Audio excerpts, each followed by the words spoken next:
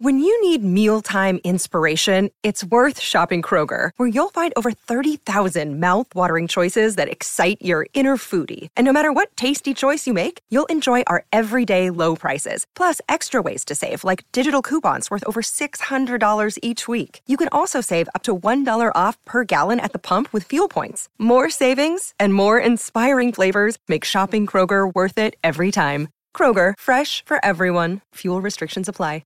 Another day is here, and you're ready for it. What to wear? Check. Breakfast, lunch, and dinner? Check. Planning for what's next and how to save for it? That's where Bank of America can help. For your financial to-dos, Bank of America has experts ready to help get you closer to your goals. Get started at one of our local financial centers or 24/7 in our mobile banking app. Find a location near you at bankofamerica.com/talktous. What would you like the power to do? Mobile banking requires downloading the app and is only available for select devices. Message and data rates may apply. Bank of America N.A., member FDIC. This is Optimal Living Daily, episode 2121, How to Be Content When All You Want Is More, by Emma Scheib of SimpleSlowLovely.com. And I'm Justin Malik. Happy Friday and happy 1st of October. Welcome to Optimal Living Daily, OLD, the show where I read to you from articles that I think are amazing with permission from the authors. One article a day, every single day of the year, all to help you live a more meaningful life. And here on this show that covers personal development or self-help, minimalism, inspiration, happiness, motivation, all that fun stuff. So with that, let's get right to it as we optimize your life. How to Be Content When All You Want Is More, by Emma Scheib of SimpleSlowLovely.com.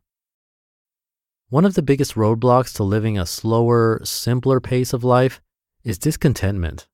Wanting more leads to a constant state of neediness. We feel unsettled, unhappy, and the urge to join the masses in the fast lane becomes irresistible. But what if we could turn this around? What if we chose contentment?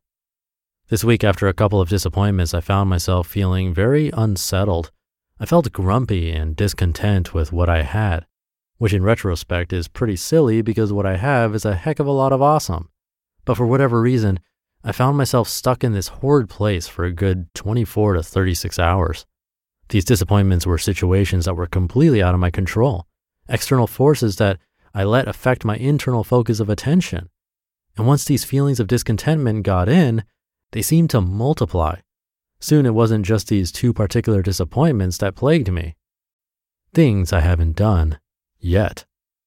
My book isn't written and it's not even close to the first draft being finished.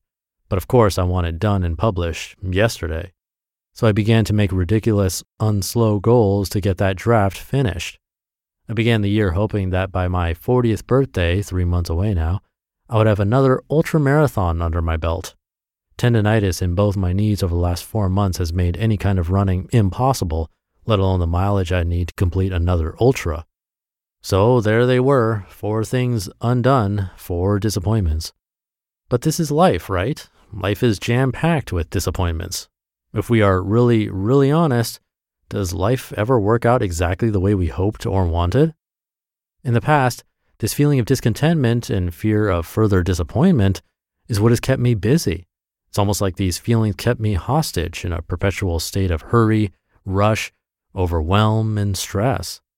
It's time to draw a line in the sand. Because I'm completely and utterly sold on the benefits of a slower life, I no longer have room for these feelings. But when these feelings have taken up space in your life for decades, it takes a while to send them on their merry way. Going slower and giving up the fast lane begins with contentment with what we already have.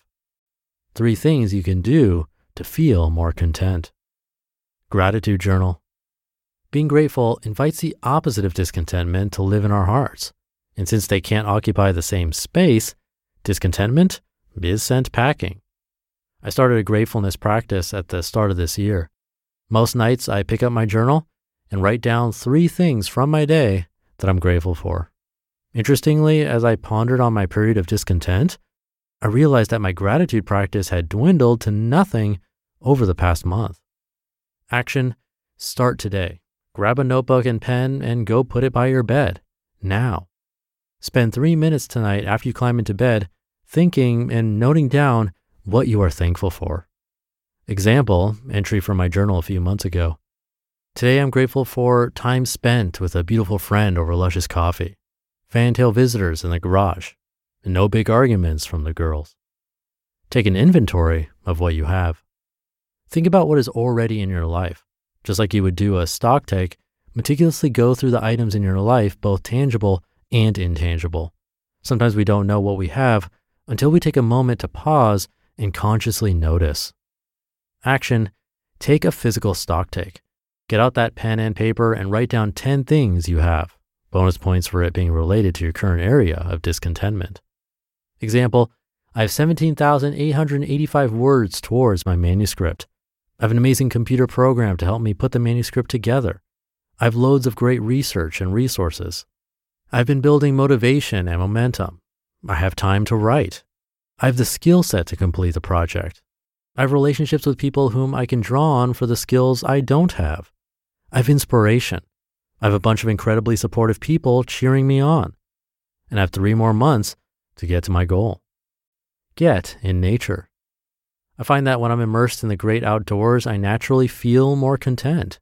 Nature itself is content.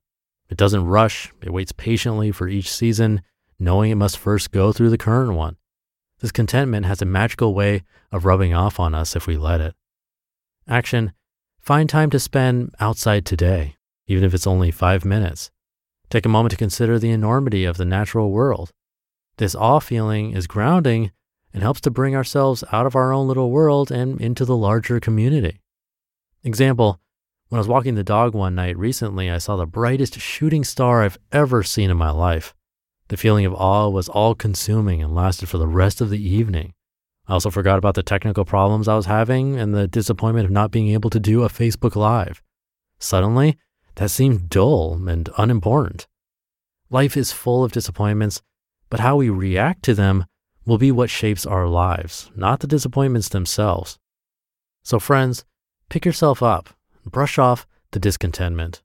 Choose to pick up gratitude and grace and begin again. You just listened to the post titled How to Be Content When All You Want Is More by Emma Scheib of SimpleSlowLovely.com. Thank you to Emma. All great suggestions and perfect as we head into the weekend. If just one of these stood out, why not give it a shot? Even one time thinking about what you're grateful for can be helpful. Or one time taking a walk in nature. You'll never know what makes a difference. Plus, it is the first of the month when many of us like to make a change, so no excuses today. And with that, I hope you're having a great Friday and start to your month. And I'll see you tomorrow over the weekend, where your optimal life awaits.